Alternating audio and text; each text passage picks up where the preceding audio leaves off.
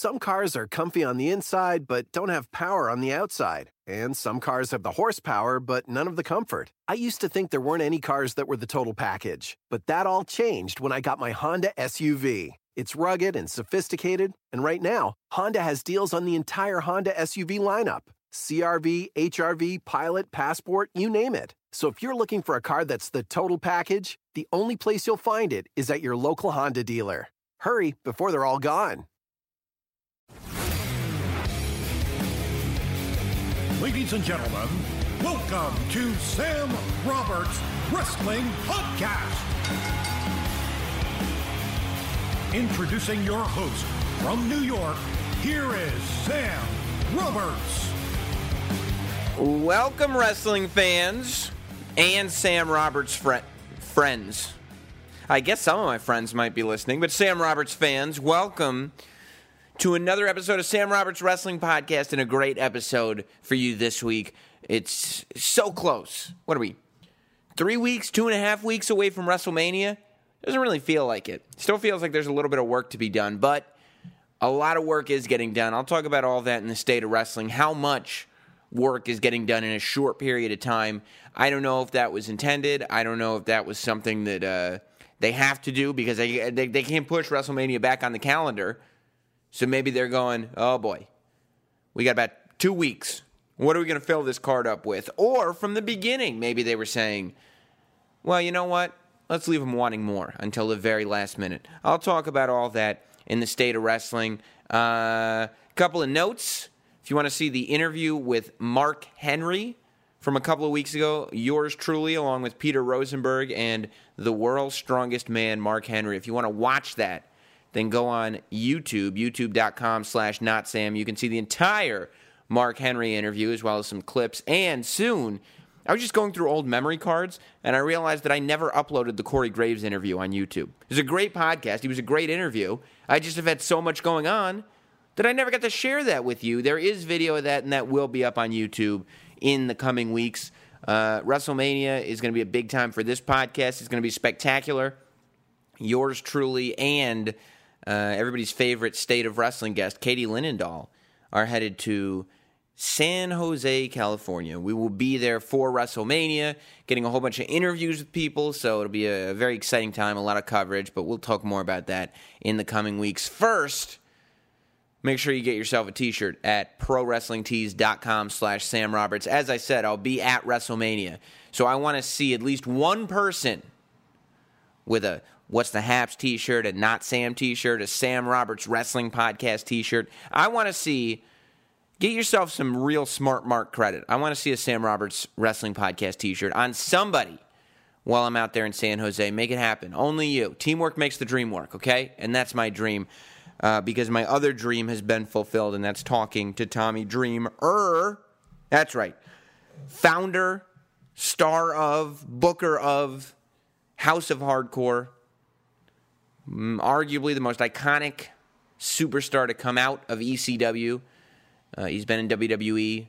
He's been in TNA. This is a guy who lives pro wrestling. Eats, sleeps, prays, spends, buys pro wrestling. Everything is pro wrestling to one Tommy Dreamer. Tommy Dreamer, not only does he exemplify loving the business of pro wrestling, but he also is one of the few people that's been able to maintain his own image throughout his career. It seems like everywhere he's gone on his own terms. He showed up in ECW as a youngster, a good-looking dude in MC Hammer pants and suspenders. I think he borrowed Coco Beware's outfit from High Energy. But very quickly realized that was not where he wanted to go in wrestling. He showed up in black slacks and an ECW t-shirt.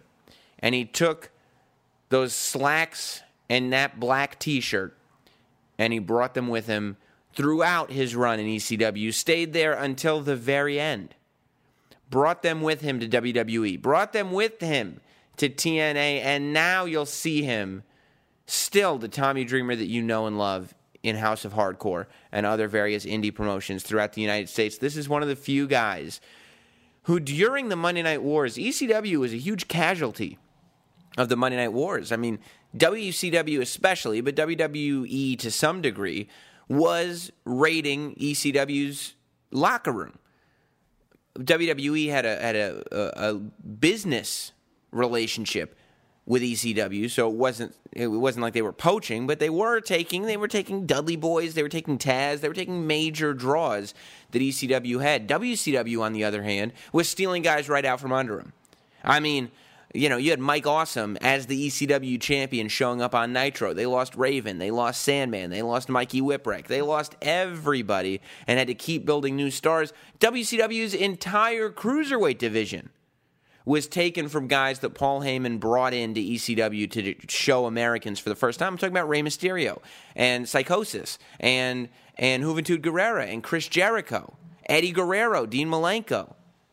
All these guys. And I say all this to say that Tommy Dreamer showed loyalty in a business that, generally speaking, has very little of that. Tommy Dreamer never showed up in WCW, only showed up in WWE as a representative of ECW, and was one of the very few originals left in ECW at the very end without ever having left.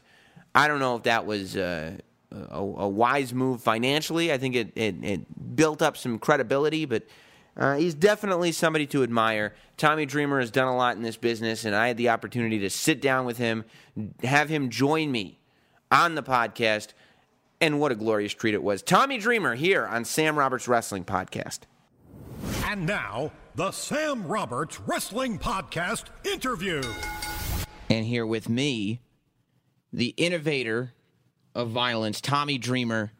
Tommy, what's the haps? Just hanging out here. So happy to be here. Two guys from Westchester, just sitting here talking wrestling, talking a little bit of whatever. I don't think people realize the deep history that Westchester has with pro wrestling. Correct. I don't think anybody really realizes what Westchester is outside of New York.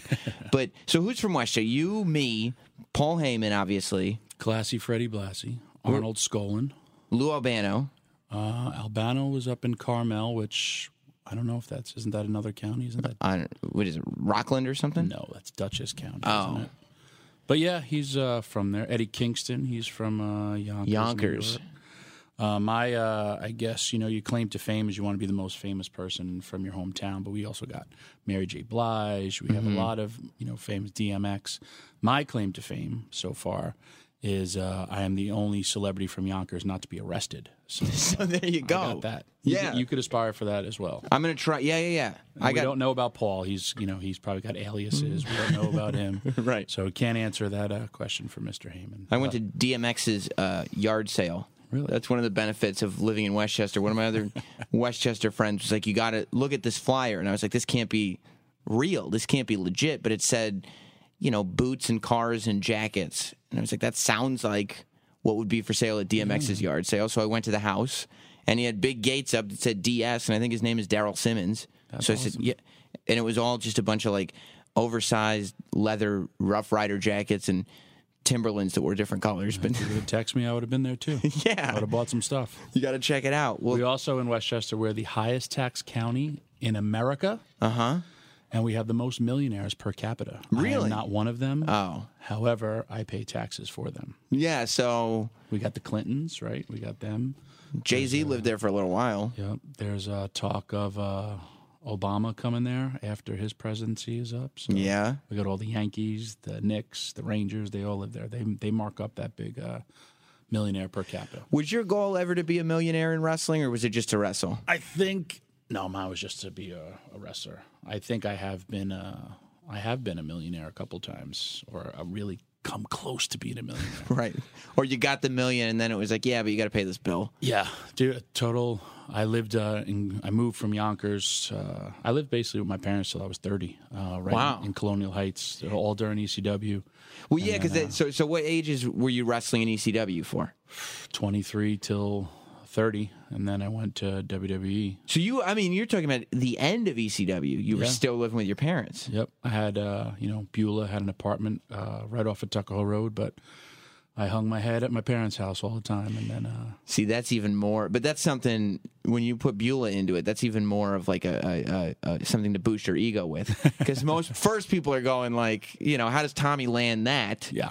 I'm a proud overachiever. You also add into the fact that not only did Tommy land that, but Tommy was living in his parents' house when he landed that. I used to bang Beulah on my childhood bed for all you guys out there. That's right. Dreams do come true. That I used to have pro wrestlers posters all over the wall. I had an NFL bedspread for a while. I was so cool. How did I ever get laid as this fat kid?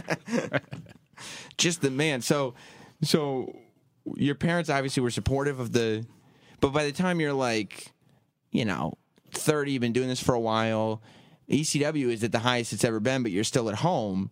Your mom isn't going like, Tommy, we got to do something here. Nope. My parents always supported me from day one. Very, very blessed to have that, because if you're an up-and-coming independent wrestler, you need that. But, I mean, they got it. They saw the growth of ECW, and if ECW took off the way I had hoped, I pretty much had the most to gain. Mm-hmm. Then, I went from ECW to unemployed for like 6 months, and then I went to WWE.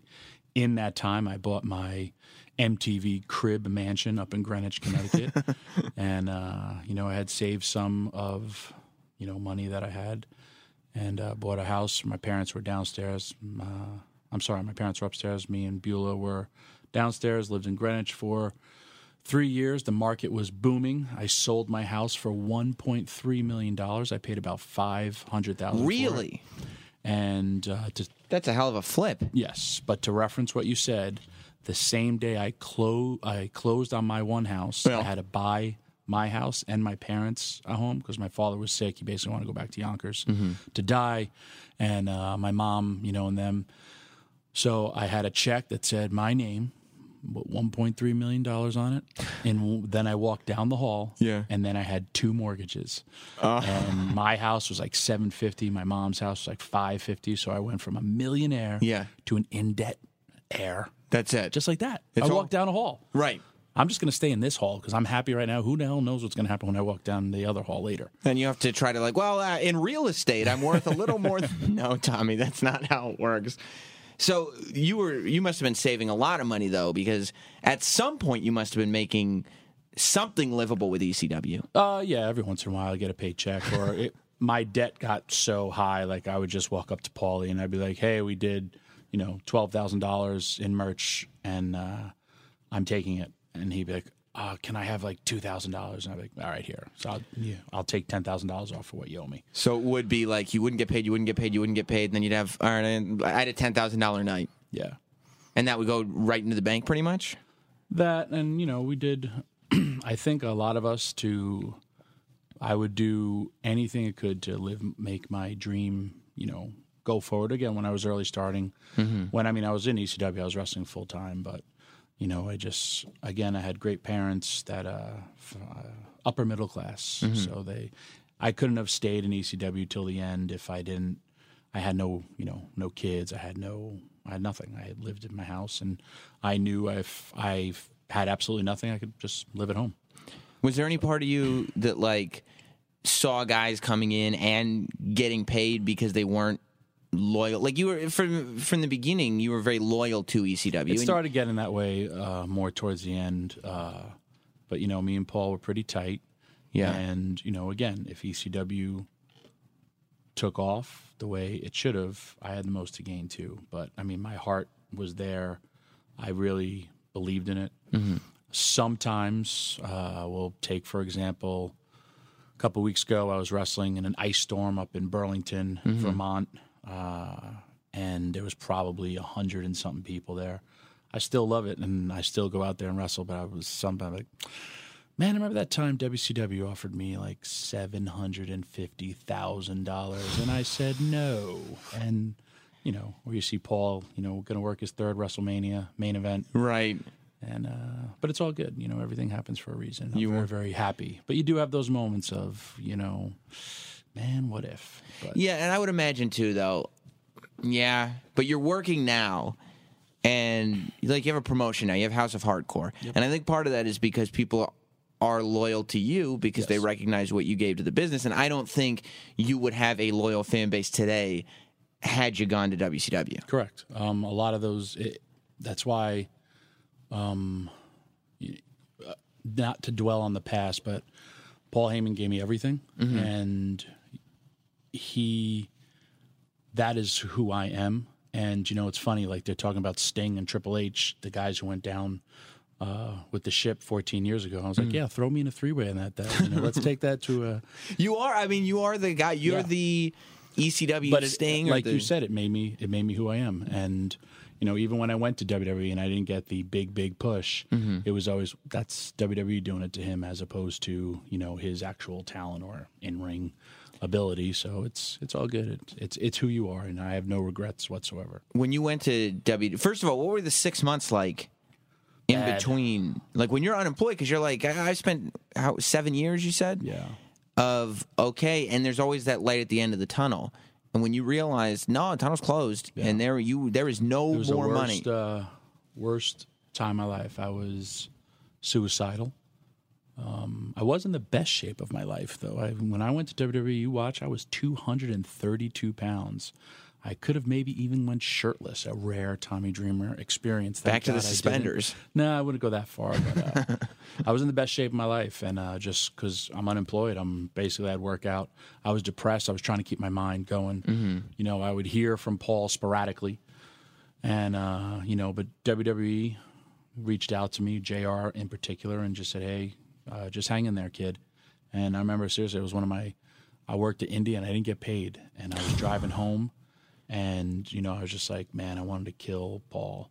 And then JR just called me out of nowhere. He's like, hey, Tom, it's Jim Ross. Just, we're still, we got you in mind. Just hang in there, kid.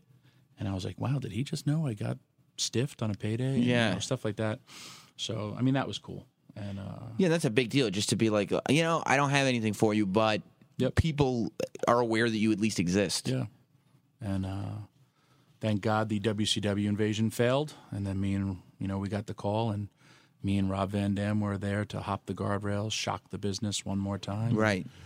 We took that whole thing back over for at least, I had a whole day of fun. Then we went to SmackDown the next day, and I caught The Undertaker when he overshot the whole pile, and me and Undertaker became friends because I didn't really know him. I looked right at him. I said, I'll be the last guy there for you. And he overshot the whole pile, and I just threw him on top of me. And then, so we became friends from that. He recognized that immediately and was like, that's a stand-up dude. Yeah. Well, when you're diving on people and you want to make sure you catch them. In wrestling, I see it more now than ever. In ECW, man, it was a code. You catch a guy. From Rob Van Dam to Sabu, I pride myself on being a guy who was there for... Yeah, and that's actually a taller task, for those of us who have never done anything close to that. Because you look at Sabu, and he's flying all over the ring. You got to find him, and you got to make sure you're under him. Especially when guys are flipping. Yeah. Van Dam, most people don't realize how incredibly thick he is. And then he is coming at you, and that ass hits you. And he was probably like 220, 225. But Rob is a thick dude. And, your head would hit the guardrail. But I know my friend or the guy I'm working with didn't get killed because, guys get hurt. Right. I like to call it alligator arms because now guys will be like, yeah, I'll catch you, and their arms supposed like that, and all of a sudden they become alligators and they get the little hands right there. Is that because people get scared at the last minute? Yeah. That's why I'm not a big diver. I always knew if I had Bubba, Devon, I like to dive on piles of people, like three. Even when I went back to WWE in the Slammies, I worked 3MB. There was three of them. I said, guys, you don't really have to catch me, but just let me just stop my fall. Right. And, they were there for me. Yeah. And, again, that used to be how the business was. If a guy was diving, they would catch you because that's what you're supposed to do. Right. You're supposed to protect the person you're working with. Yep. Did The Undertaker say anything to you at that point? He or was said, it thanks? And then right from there, kind of kicked it off. That was it. That was the whole thing. Catch the Undertaker, man. And are you still at that point in your life? So you just get to the WWE, and you've done, you've been in WWE locker rooms before here and there, but now you're a WWE wrestler. Have you been in wrestling long enough that you're, I don't want to say jaded, but a little jaded, or are you still, oh my God, I'm sharing a locker room with The Undertaker? I just celebrated 25 years in this business. I will never be jaded. This is my dream. This is all I've ever wanted to do since I was 9 years old. And Terry Funk hit me up a long time ago and said, any day you're wrestling, it's a good day. And it truly is. So, no, never jaded. At times, man, why are they not pushing me? At times, I mean, fed up, angry, wanting to beat people up. But it took me till I was 38 years old to realize that. And for anyone listening there who wants to get into the world of professional wrestling, let me give you the greatest piece of advice that I could give you. Wrestling is fake. It is predetermined. Yeah. It is what only one person thinks of you. And if one person thinks of you as something, you will be something. If one person thinks of you as nothing, you will be nothing. And your in-ring talent, your in-ring ability at times doesn't mean a lot. But to me, and the proof of this, your in-ring ability means the most to the people who are paying to see you, the fans. That's why I always go out there and work my ass off every single time.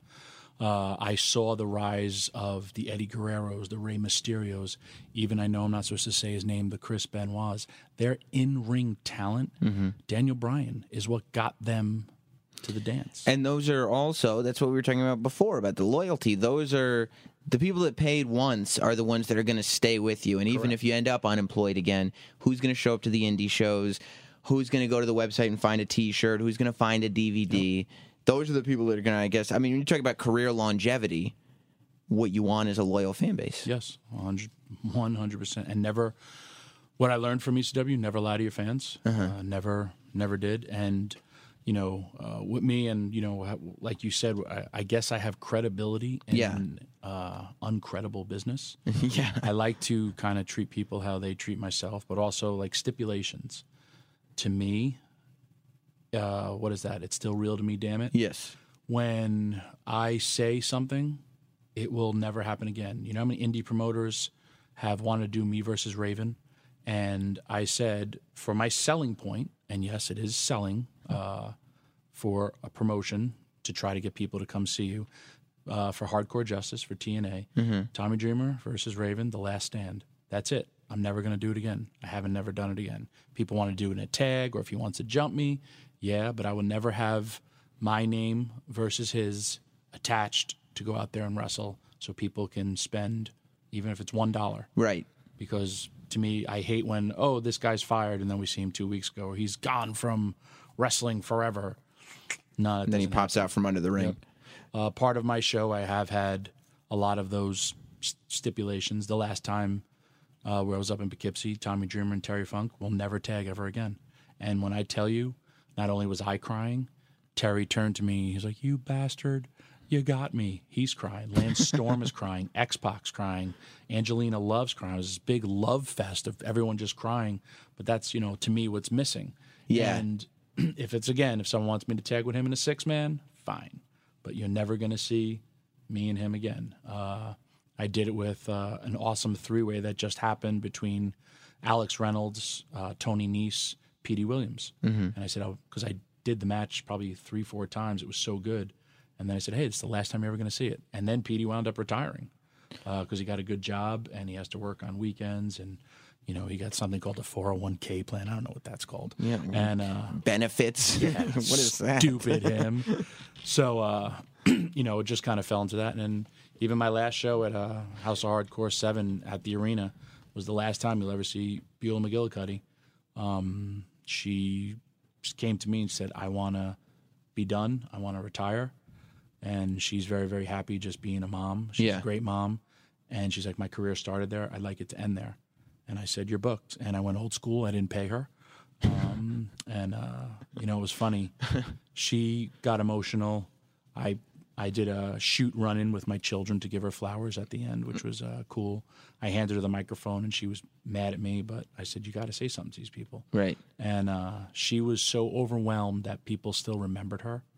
And the ovation she got, she was so happy. She wrote something on, I tweeted it, but she was so happy about that. And that's another thing with me about wrestling is people don't ever get a chance to say goodbye. And I hate, like me. WWE did me right when I left with Zack Ryder. They let me say goodbye. And it was cool. It was awesome. The first person I walked through that curtain was Vince McMahon. And he shook my hand. He was like, that was great television. I had as long as I wanted to go. And guys, fans then thought I was retired. And I was like, no, I just left. I just had signed a 5-year deal. And I was just like, no, I'm, not there anymore. The business is totally changing with social media and all that stuff. But I hate, example, Rey Mysterio. Mm-hmm. Rey Mysterio, now, at least with social media, you're trending, or even Samoa Joe, when he leaves, you're trending. People are like, oh, they now know the real story. And social media is totally changing the world of professional wrestling. But at least I always want to give people a chance to say goodbye to their audience that supported them throughout the years. Well, yeah, and I guess that's the only way to get around social media is to actually mean what you say. Yes. Like, all the lies or all, trying to get over on people, that all comes out real quick in the wash. And you no longer can try to work the internet or work the smart marks, because you're no longer working people. And I was never like that. Last show I had Alberto Del Rio. Mm-hmm. It was his first post WWE appearance. It happened so quickly, and it's like surprises. You just don't tell people. That's it. Right. Even when I went to the Slammies, I got a call at 3:30 in the afternoon from Hunter, and he was Hunter's assistant. He's like, hey, they want you to come and work Philly tonight. Can you make it? I was like, well, I'm just pulling into the gym. I got to go shower, and then, I'll drive down. Don't tell anybody. Cool. Nobody knew. I was supposed to actually go teach at my wrestling school.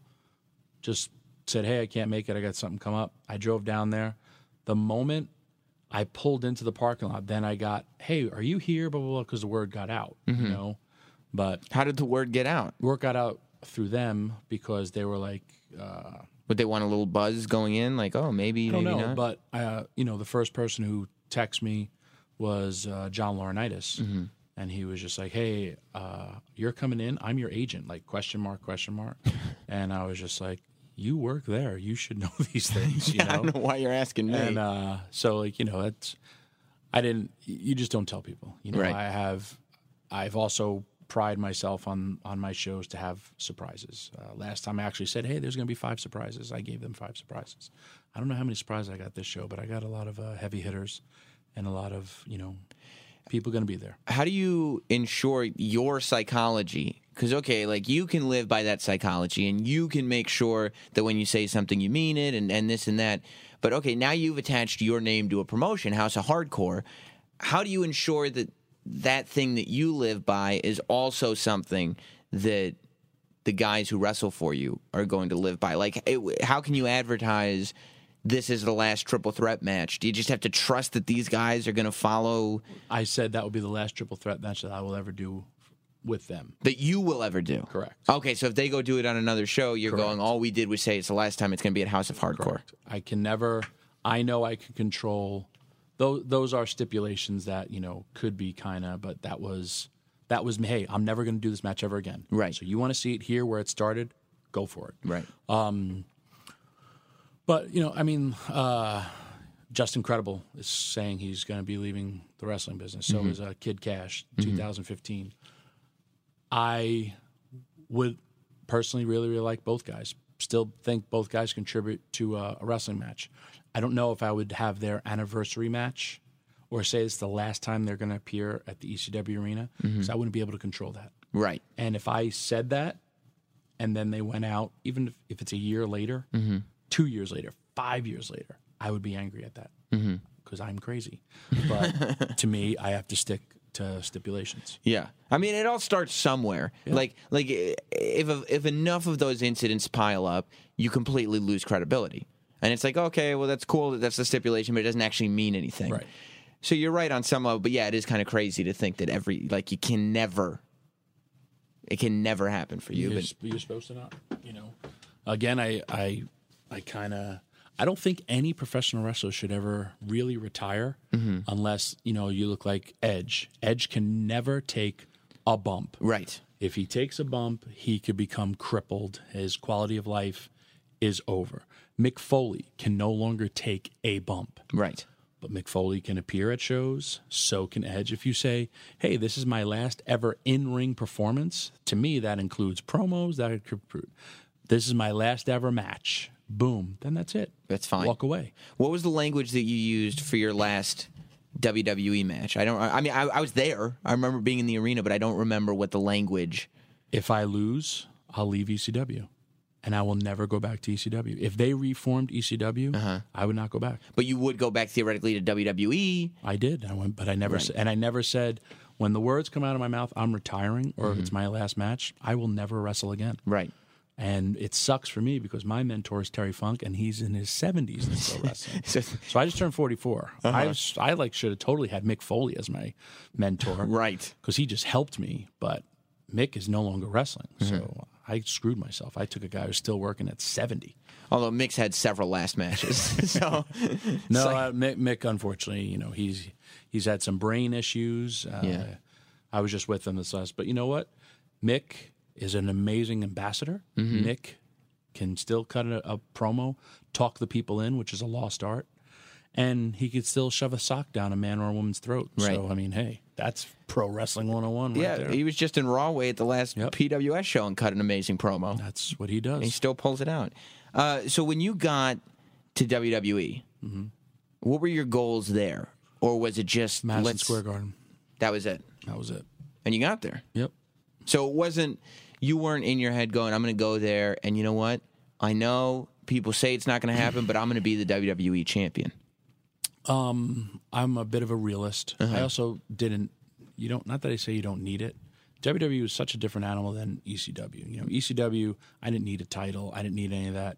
WWE, when you have a title, you are making major, major bank. But I realized, hey, I'm not a WWE guy. It's funny. I actually wrestled in WWE longer than I wrestled in ECW, and people chant ECW. Vince McMahon would never look at Tommy Dreamer and be like, yeah, I'm going to make him the face of my company. Right. Not that I was an ugly man, Vince. I know you found me somewhat attractive. However, I wore a T-shirt. I wasn't a home creation for him. Well, yeah, and on that end, you're definitely not a home creation, but he let you come in as Tommy Dreamer. It was the same. You looked the same. You acted the same. You were the same guy that we had gotten to know in ECW, which almost definitely would not happen in 2015. No, I would have changed my name. I would have, I actually probably, and I say it to guys, I would not. How the business has changed, I would not have probably made it if I started today. I could not. I hated practice. I played football in high school. I hated practice. I put me out on the game, and I'm a crazy person. Right. I'm spearing people. I'm, loading my elbow pads and lariating people. Yeah, I was nuts. However, because again, wrestling influenced my entire life. But make me have matches in front of no people. Make me, like they do in the developmental system, or just train every day, taking bumps, all that stuff. I could not do that. I would just go crazy. I like to perform in front of people. I don't care if there's 5 people there. I will wrestle in front of 5 people and entertain 5 people. So is that kind of how you learned? It's just doing shows? I mean, I trained in Brooklyn, and even then, when I was training, I was in a boxing gym, and you had boxers looking at you all the time, or people would walk by and they'd watch you guys have matches, me and Taz, me and Damien Demento, and they, even though they're boxers and they're in their own thing, but they would watch us, somebody takes a big bump or there's always noise, you'd always see them watching. How did you feel being part of the revived ECW in WWE? What did you think of the idea and then the execution of it? From the success of the first 2 pay-per-views was great. And the first 2 pay-per-views were good. They felt like ECW. Yes. Well, it was supposed to be totally different. We want this product to be different. We want this product to be not like WWE, and it all just became a part of the machine. And then the fans, again, credibility. They realized this isn't what we watched. This isn't what we want to watch. And I get it. It's everyone talks about Vince and all that stuff. But that's how life is. There's politics in life. There's politics in everybody's job. I know today LaShawn McCoy has been traded to the Buffalo Bills. Everyone in Philly's in an uproar. But the guy who's the head coach of the Eagles taught that kid who he traded him for. And LaShawn McCoy, even though he's an amazing player, he butted heads with the coach. So they just said, see ya. Now, to me, the only way to Are you going to stop cheering for the Eagles if you're an Eagles fan? No, you're going to be pissed at them, but you're still going to be. If you're so pissed that you don't want to support them, then don't. That's how I look at. I love most of the times I don't watch pay-per-views. I just follow what's going on Twitter, and I'll be able to determine what they like or what they don't like. Yeah, and same with Monday Night Raws or more Raws. I usually just tweet my own stuff or make fun of things, and whenever you make fun of things, you get tons of retweets. And, that's what this is all about, really. Yeah. Or express your mind, but people are so mad, or I'm going to cancel the network. Well, then don't watch. There's 9 million things to do. There's 9 million things to watch on television. Go upstairs, go to bed, bang your wife, go on the computer, play a video game, go outside, do something. But you don't have. If you hate something so much, don't watch it. So is that where you? Because there's two things going on with wrestling and fans right now. Number one, you could say a lot of time is spent in WWE not listening to what the fans in the arena and the fans on the internet are saying. Your top good guys are getting booed. These obvious moves are not getting made for moves that are obviously being met with displeasure. But at the same time, the ratings aren't really dropping dramatically, and people are still buying the network. So do you see this as something that WWE is doing wrong, or do you see it as something that the viewers are doing wrong? No, I get so much. I don't watch it anymore. I got so sick of it. Blah blah blah. Fine. Number one, you can never go by ratings. I've been alive for 44 years. I have yet to meet one person that was a Nielsen family. It blows people's minds when they realize that what those ratings are. They're not actually counting TVs that are on. Correct. And it's the I've never met a Nielsen family. And then I've heard it's somewhere from what one person watches represents 225,000 people in that area. So think about that. Yeah. That's horrible. I think you could get, again, DVRs and a DVR rating is, to me, a lot more and will become more prominent probably another 5 to 10 years. With social media, my biggest, I don't want to say gripe, you cannot do something or tell people, hey, tell us your opinion, and then go the opposite way. You can't, for the longest time, hey, tout us this, tout us that. Yeah. Go to the Facebook, go to the Twitter, and yes, it is a big business, but tell us your opinion, and then I do something opposite. I could tell you, hey, man, I don't like you because you have curly hair. Right. And you're like, well, this is my curly hair. Okay, well, you know what? I don't like you. But if you change your hair, then I will like you. And then you come in and you change your hair, and then, I still don't like you. Right. It's stupid. Right. And you cannot promote that way. And it's also, again, you can't. Roman Reigns I like Roman Reigns. Right. I'm a big Roman Reigns supporter. I'm a huge John Cena supporter. He goes out there and always busts his ass. And Roman Reigns goes out there and works very, very hard. Roman Reigns, if I had Roman Reigns, I don't think they should have split up the Shield. They went too short to keep the Shield together. I think the Shield should have been together for a while. But, again, that's my opinion. But I will watch every single week. I could hate what I see on television, but I will still watch. I will still support. But if you don't like it, how do you hurt somebody? You hurt them in their pocket. Right. If everyone stopped tuning in, then guess what? Then they really would start changing. They would make other arrangements. If you won the Chicago Cubs, haven't won a World Series in the longest time, people still go out there. People go out there because they like the Chicago Cubs. I tweeted this so long ago. If you, as an organization, don't start listening to your fans, they won't come. And you can see a down in attendance across the board on a lot of sports. Why? They don't have good teams. So if you don't have a good team, they're not going to come watch you play. And then you say, oh, crap, what do I got to do? Well, I got to make trades. I got to rebuild my franchise. Because the bottom line is tickets and championships. Seattle back in the day sucked. Now Seattle has the record for most sellouts. Why? They got a good team. Right. So it's so nothing dramatic will probably happen until there's a need for it to happen. You're so mad about Roman Reigns, and again, not me. You're so mad about Roman Reigns being in the main event. Don't buy the pay-per-view. Right. again, the business is changing. Pay-per-view business isn't where it's at anymore. They have their own network. If you're so angry, then don't watch. Or don't subscribe. Yeah, don't hashtag cancel the network. Yes. Actually do it. There's a huge difference between tweeting about it and actually doing it. And even the last pay-per-view, everyone was, kind of angry. I saw I'll go back and watch, Daniel Bryan Roman. They had a great match. Yeah, they did. And then they'll, people still be like, what the hell? They're not listening. It was for free. They gave you the show for free. Mm-hmm. You have a free month. So Right. I'd be pissed if I ordered the network and I paying $9.99 and other people are getting it for free. Right. But again, that's not my call, not my worries, not my headaches. No, not your My cross to headaches bear. are my biggest headache for House of Hardcore, and I totally was like, holy crap. There was this one website, a fan brought it to me. It was one of those torrent sites. Yeah. 66,000 illegal downloads of my one show. Right away, I put a price tag on it. My iPay-per-view was $15. It's over $700,000 out of my pocket.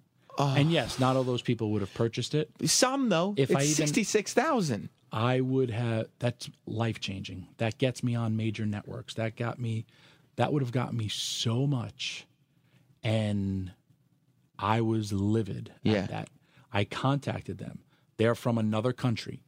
There's no laws there. They Right. have no trademark laws, no patent laws. You found them. I got them. Which is like when you're talking about BitTorrent stuff, that's impossible. Nobody tracks down. They're saying, hey, we're a third-party hosting service. We get all our shit from Dailymotion, from here or there. I pull down every content that you can find. And I actually got the one site shut down. Mm-hmm. And here's the best part. There are now legal companies that will go after those sites, and they are almost like they have diplomatic immunity. But this is how scumbag they are. They will give your email, if you're the one who, because you got to join some of these things, they will give you up and they rat you out. And now there's people that they hit me up and they were like, hey, we'll send them a fine. We have their name, blah, blah, blah. And then we could also, everything that they watched. There's agencies, government agencies that, oversee all that. And they say, we'll give them a fine. It's $250. You keep $150, we get $100. And these sites, they rat you out. So you get caught, even though they're the ones supplying it. So they go, look, we're gonna be okay, but here's all our users. Yep. Just leave us alone. It's not our hassle. And then I also found out everyone who got it got a virus. So I was actually happy. Yeah, yeah. But yeah, man, 66,000, man. I was on just one. On the first show. I don't think people realize how difficult it is, unless you're producing content. I don't think anybody really realizes how difficult it is to monetize content in 2015. No. Like, it's impossible. Nope. But it was cool because, also, like with me, from that, I actually brought in some real people to try to take my company to the next level, and they did a statistical analysis of my Twitter, my Instagram, all that stuff, and also my website. And they told me my website last month did 6.3 million views. Wow. And they said, do you know what you're sitting on? And I was like, huh? Yeah. And they're like, well, you could get real sponsors. You have a lot of people coming to your website. And then they said it dramatically ends. I said, yeah, it dramatically ends once my show ends. Right. Because I'm always driving people, hey, get your tickets, watch here, blah, blah, blah, blah. But again, the only way to win is just to keep show, another show, and just ride the wave as long as you possibly can. Yeah, but that was in 1 month. That was awesome. I know about WWE does about 1.2 a day, but 6.3 in a month. That's pretty major. Yeah. That's huge. So, I got real sponsors now coming at you, people. Having your own promotion, was that ever something that you saw yourself doing? Was that a goal? Nah. I did so much in the original ECW. Well, you know how I know how much you did in the original ECW? I think it was like probably 97. It was probably kicked you out of the building. Back. Yeah, you grabbed me by the hair and threw me on the street. I did that to Billy Corgan, by the way. Did you? That's a whole other story. I was. I'll ask about that in a second, but it would have been 97. So I was probably, I don't know, 14, 15 years old, and I went and got the Pro Wrestling Illustrated Almanac books, and they had the addresses in the back, like the corporate addresses for all the companies. And so I just started writing companies with self-addressed stamped envelopes asking for autographs or this or that. And the only thing I got back, I wrote to WCW, WWE, ECW, every address. The only thing I got back was an index card signed by Tommy Dreamer. Really? I sent it to whatever, I guess it was somebody's house. It was P.O. Box 155H, Scarsdale, New York. It was a Scarsdale address because I was in New Rochelle at the time going, whoa, I gotta track down this building. I sadly still, like Twitter, I don't retweet everybody. I can't stand people who retweet everybody's stuff. Mm-hmm. I'm a big DM person. I DM you privately so it doesn't fill up people's timeline. I think that's courteous. I have my own P.O. box. People send me stuff all the time, and I respond back to them. And that all goes back to Bob Backlund snubbing me back in the day for my first ever autograph at the White Plains County Center. A whole other story to go that. But again, how you just remember that I did that to you, which is for you, which is pretty funny. Yeah. But, yeah, man, I always... So you threw Billy Corgan out of the building? Billy Corgan shows up in Chicago, and everyone's like fawning all over him. And this was also when it was bigger, kayfabe, and Sign Guy Dudley was there, and he just saw me have the Tommy Dreamer look that he would always. I was crazy, I go, who's that? And he goes, it's Billy Corgan. I go, why is he in the back? And he goes, what? I go, why is he in the back? I go, get him out of here. And he goes, no, please, don't throw him out. Don't throw him out. And because if you came in the back, you weren't allowed. I mean, we were a goon squad. Being in the back is a privilege. Now it's a lot different, but, Yeah, because at an indie show now, it's like... Right. Lots of people are wandering around back there. No, and there's a lot of old school guys that still bothers me. It does still bother me, but now I have more, this is our locker room. You need to get out. The back is a lot different. Right, gotcha. So you have a space that's correct. Right. And if you're hanging out in the locker room, or if on a show that you're not, or if you're just whatever you don't need to see, you want to be back there, then fine. Then I'm gonna get naked in front of you. I don't care if you're a guy or if you're a girl. You're back in where I'm supposed to get dressed. I'll show you my fat ass. I don't know. But anyway, Billy Corgan. I was like, he's like from Smashing Pumpkins. He's like, please don't. And Lou never ever spoke up to me. And he's like, please, no. He's like huge. And I was just like, fine, the cancer-looking guy can stay because he just had the shaved head, the white. He was skinny. And Lou was just like, because again, man, you live in a wrestler bubble. I had no clue who he was. Uh-huh. And then I started talking to him, and we became really, really good friends. Right. But it was totally like, you don't belong back here. I don't give a he sold out that building. Well, great. You didn't sell it out on the night that we're here, so get out of my right. back. Not even sort of realizing, okay, like Smashing Pumpkins are bigger than ECW right now, and this lends us a lot of credibility. But then, I mean, you were probably right, because then Billy Corgan comes out, and instead of being a babyface, all the ECW fans are going to boo him out of the building. So. No, Billy was always cool. Yeah, that was also the same day that Sinister Minister blew off his hands in the back. It was pretty awesome. He blew off his finger. How do you do that? He was at a shoot of fire, and there's ways you throw fire with chemicals, or there's flash paper, but he had a gun that would shoot flash paper, and he was doing it in the back, and he shot it, and it blew off his fingers. And in the back, and he comes up to me, and he's clutching, and he's almost in shock, and he goes, Tommy Dreamer, I think I lost my fingers. What do I do? And he shows me. I'm like, go to the hospital. Yeah. And you're like, I didn't know the locker room general title was. So we go back, and I see Big Sal there, and he's got his head down, and it happened. And like he's like kind of like this, and I think maybe Big Sal's in shock, and he's kind of like shaking. I lift up, and he's laughing, and I go, what are you doing? He goes, look. His fingers are on the wall. Oh my God. It was such an explosion. Like part of his hand was stuck to the wall. We were taking pictures with it. We were a rough locker room in that ECW, but those are all for an amazing stories, an amazing ride of the known of the extreme crazy wrestlers. What was the, was there anything that you did in ECW that you were like, you know what, I shouldn't have done that? No. You were happy with all of it. What was the worst thing that you had to go through? Physically? Yeah. Lawler cane in my balls. That was it. Yeah. I mean, it ended in a great promo. Yeah. I still remember sitting there watching it on WLNY. Well, and you talking about the long needle. I had to go to the hospital and all that stuff, and getting hit that hard, got knocked out. You can watch it on YouTube. You hear when you really got hit. My high-pitched voice really did happen. Mm-hmm. And, were you mad at Lawler for hitting you that hard, or was no. was that his job? Well, when there's certain ways to hit a guy. Mm-hmm. When you hit a guy with a baseball bat, you kind of, I guess you want to hit the mat. I don't know. I hit people for real. It's, if not. You've been hit for real, you hit people for real. I won't hit you in the cane bends. So when he hit, the cane bent and totally caught me. So, I had to go to the hospital and they had a nurse and she was a fan and, I'm packed in ice and I was quite the ladies' man back then. And so I'm like, what's going on to the lady? And she's like, well, I got to see it now. My testicles are probably swelling up with blood. They look disgusting. And I wish I had a video camera because I would have totally been like on Tosh.0 with this by then. Yeah. But my penis was the actual size of a thimble because I was freezing as well as my balls were so big. Right. So now I have to show an attractive looking lady my disgusting male area. Right.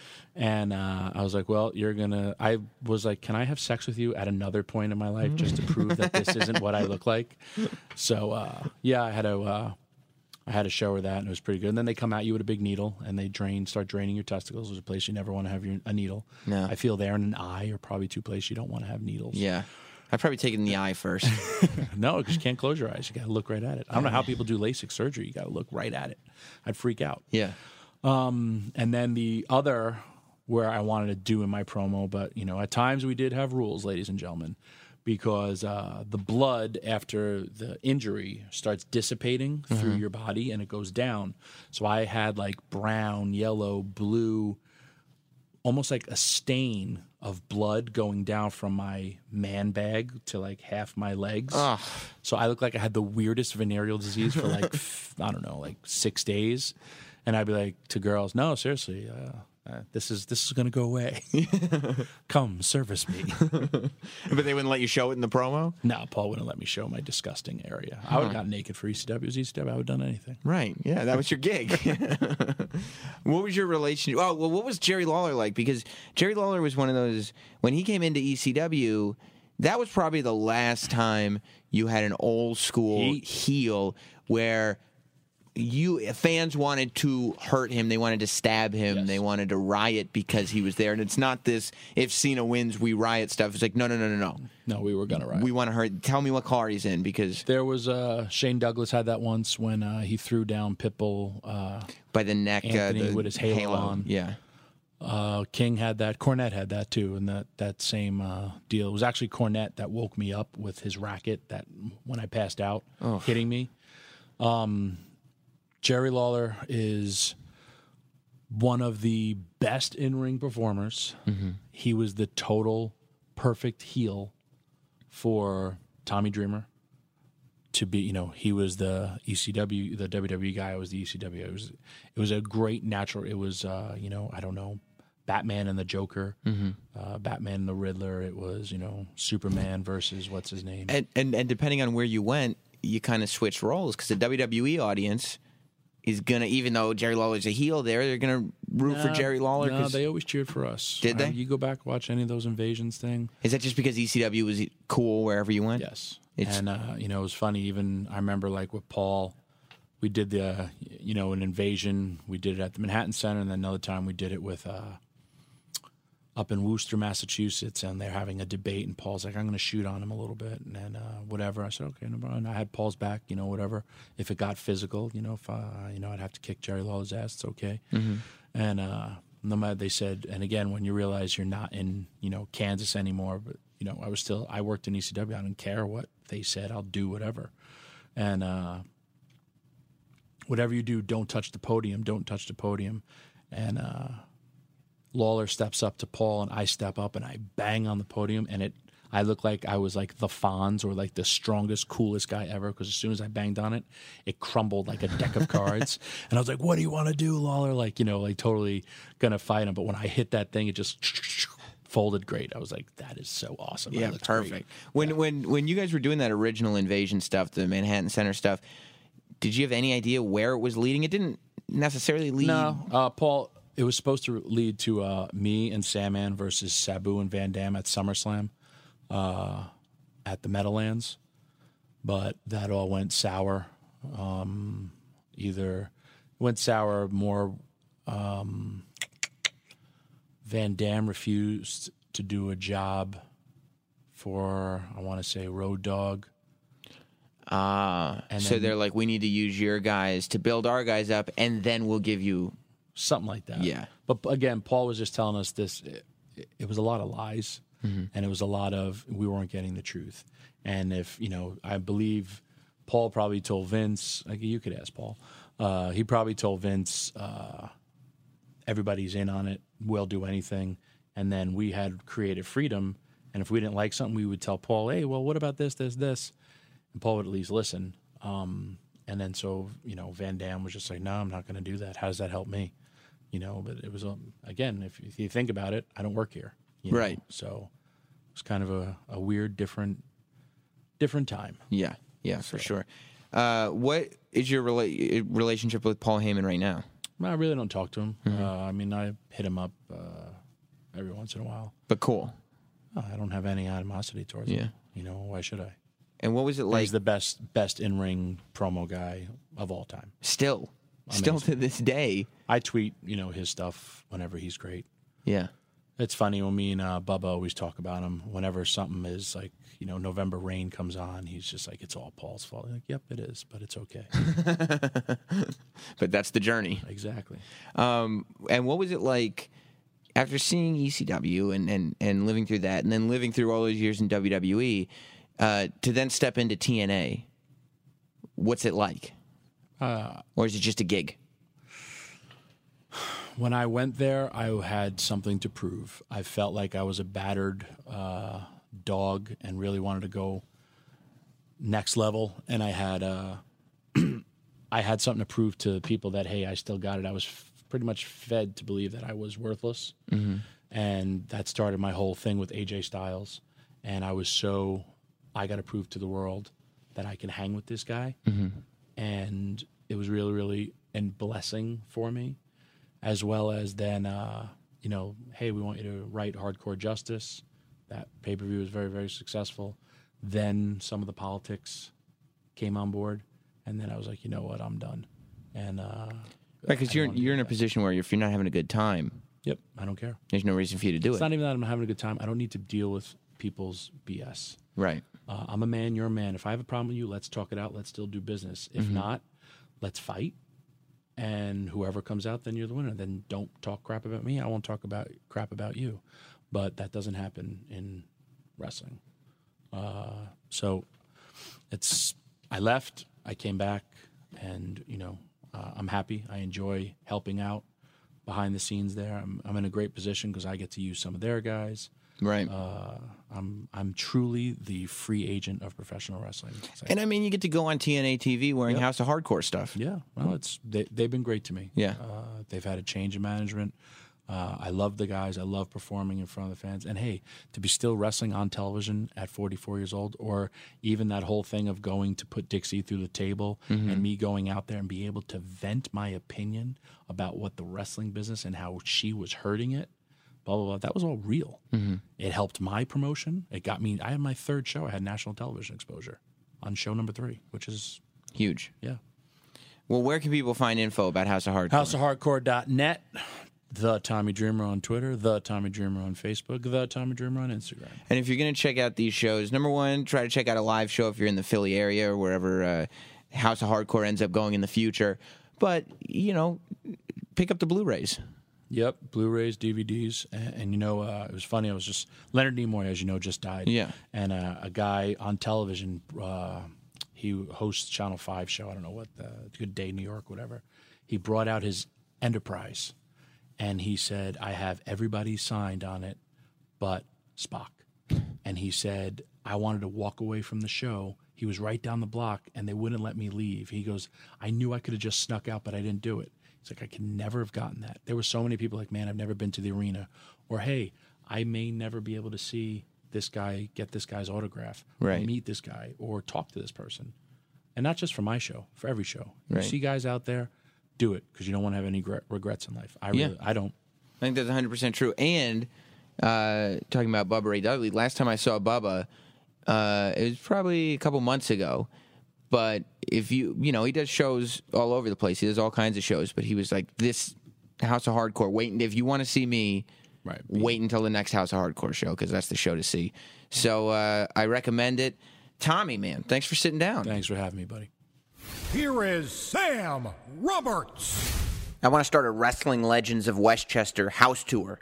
You go by my apartment, and I'm doing a podcast through the window. You go by Tommy Dreamer's house. You go by Paul Heyman's house. See where the late, great, classy Freddie Blassie lived. You get me with a wrestler from Westchester who's done what Tommy Dreamer has done, and I'll talk all day. Unfortunately, it's left me with very little time for the state of wrestling, so let's get into it. It's now time for this week's State of Wrestling. First and foremost, let me make the announcement. We have winners in the hashtag Time Machine match contest. Remember a couple weeks ago, Katie Linendahl was on here and we issued a challenge to you to create a time machine match for this year's WrestleMania. And as long as it's taken matches to get booked by WWE, it took us, Katie Linendahl and myself, this long to figure out who the two winners were. We're going to send you some WrestleMania gear. I think we said some WrestleMania hoodies. The first winner, and there were a lot of very good responses. Okay, I did notice some people were playing some favoritism based on the conversation that Katie and I had. I read the one that was a favorite of mine. There was $1 Million Corporation Tatanka versus Native American Tatanka. A lot of Tatanka love. And, of course, playing on Katie Linendahl's love of all things Samoan. The Usos versus the Head Shrinkers versus the Wild Samoans. Lots of good choices. However, the two that we picked to win were first sent in by Hot Rods 22, Benny Bravo. The Mega Powers versus the Dudes with Attitudes. I would love that. Hulk Hogan and Macho Man versus Shawn Michaels and Diesel. Perfect. That is what we talk about. A lot of time machine matches that I saw were like rematches from a different era, or matches that could take place in this era. Like one was Enzo Amore and Big Cass versus the Bromans. You don't need a time machine for that. You just need the Bromans to be out of their TNA contract. So that did not win. But Benny Bravo at Hot Rods 22 did win with the Mega Powers versus Dudes with Attitudes. The second winner, Jimmy Coupland at Jimmy Coupland. I think that's how you say his name. This because it was creative. 3 stages of hell. Dumpster, Hogpen, Buried Alive. Henry Godwin versus Duke the Dumpster Droese. Now, could Duke the Dumpster Droese and Henry Godwin have wrestled? Yes. But you'd need a time machine to add in the 3 stages of hell stipulation. I found it to be very creative. So both of you, I will follow you both and DM you for your addresses, and you have won. So be on the lookout for me. Now, not a whole lot of time left for the State of Wrestling this week. I should start an addendum to this podcast. Maybe this podcast should be twice a week, and State of Wrestling should be its own podcast. Interview on Tuesday or Wednesday and State of Wrestling on Friday. I don't know.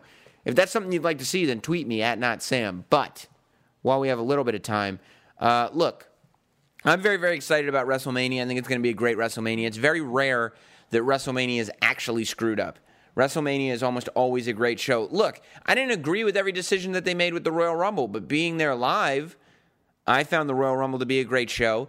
They replayed it the next night on Raw, and I mean, the Royal Rumble match, the first half was really, really good. The triple threat match for the title was excellent. There were a lot of great things about that pay-per-view. The booking got wonky towards the end of the Royal Rumble match itself, and that last 20 minutes kind of colored the entire pay-per-view. But for the rest of it, I thought it was really good.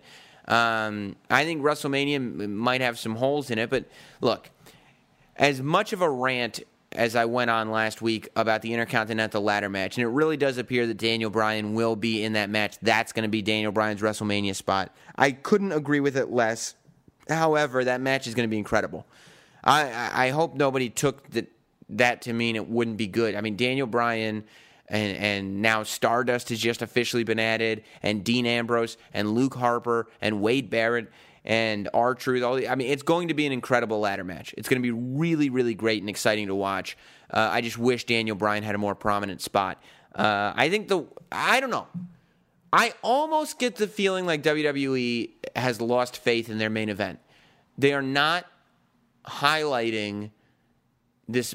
It doesn't feel, Roman Reigns and Brock Lesnar does not feel like a match of the century type of match, which it kind of should.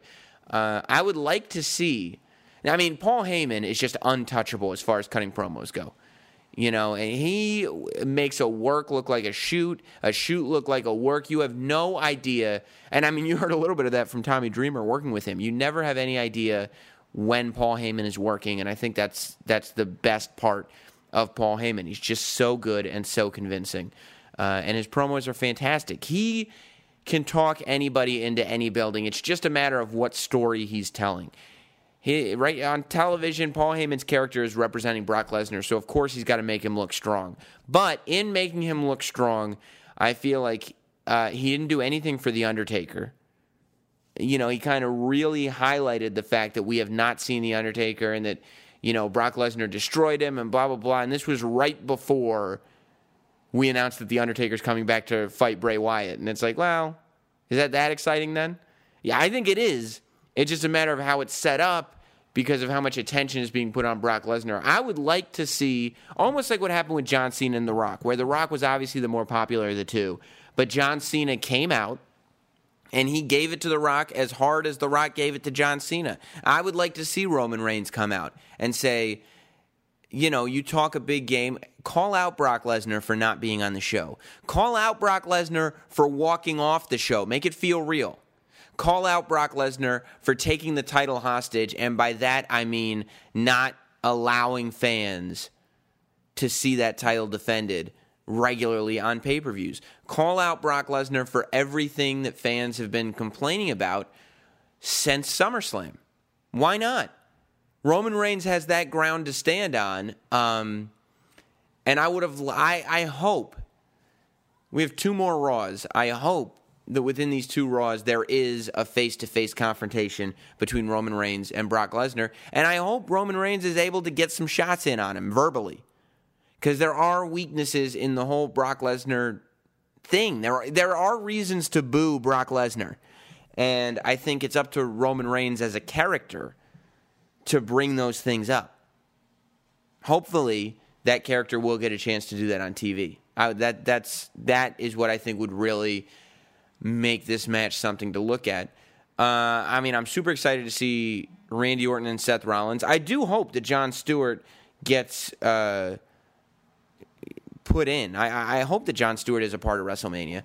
I think it would only add to it. I still would have preferred to see Daniel Bryan in the Randy Orton slot, but I'm glad to see Randy Orton. I think he's also incredibly talented. Look, I'll talk more about WrestleMania next week.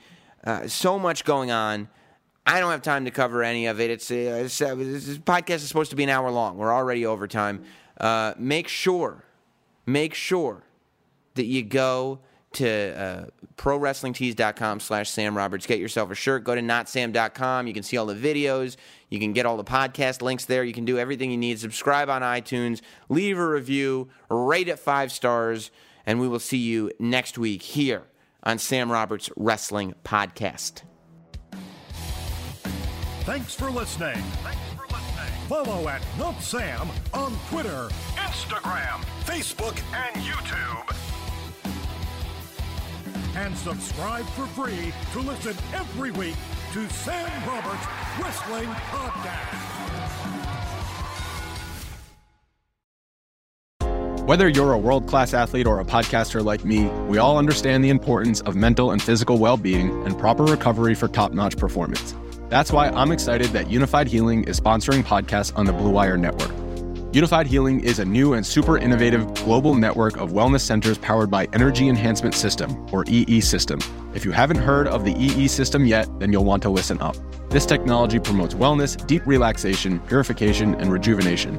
Wherever you are across the globe, access to a center is easy and affordable. Interested in experiencing the EE System technology for yourself? Go to unifiedhealing.com/bluewire to learn more and find a center near you. That's unified, UNIFYD, healing.com/bluewire. No material or testimonials on the Unified Healing website are intended to be viewed as medical advice or a substitute for professional medical advice, diagnosis, or treatment. Always seek the advice of your physician or other qualified healthcare provider with any questions you may have regarding a medical condition or treatment, and before undertaking a new healthcare regimen, including EE system.